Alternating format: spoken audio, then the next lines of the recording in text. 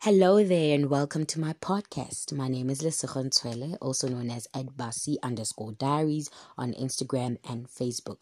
As I've mentioned on these platforms that I will be sharing with you more about my project Millennial Parents Network and what is it all about. So, without wasting any more time, here are my 5 points on what Millennial Parents Network is about. Let's begin. Point number 1, community. We created this platform to have a community of people like ourselves who have fears and questions about being young Christian parents.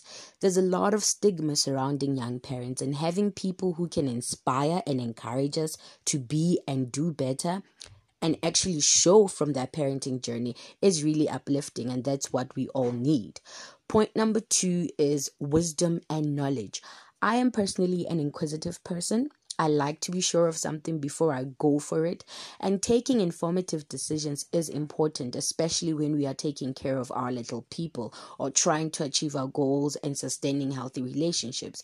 So do expect expert advice from financial advisors, pediatricians, clinical psychologists, because we will also be talking about those taboo topics like the dynamics of co-parenting, blended families, and so forth.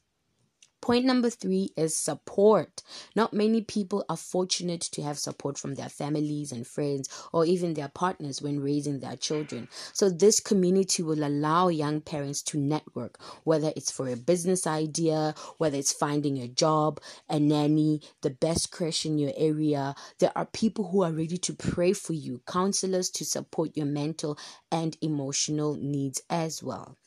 Point number 4 is dads too.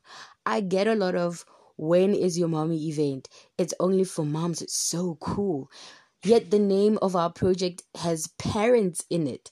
The stigma that dads are not parents is one we are trying to break as well. It's platforms like these that determine just how involved a dad can be in their child's life. Their role is important. They are significant in a child's life and growth. And so they too need to be supported. So we have events and episodes on dads which are available for them. Dads are parents too. Let's not forget that. The last point is point number 5, fun. We are young. Although we had to grow up a bit faster than most, we still remain fun and lively at heart, and it can surely show on the outside.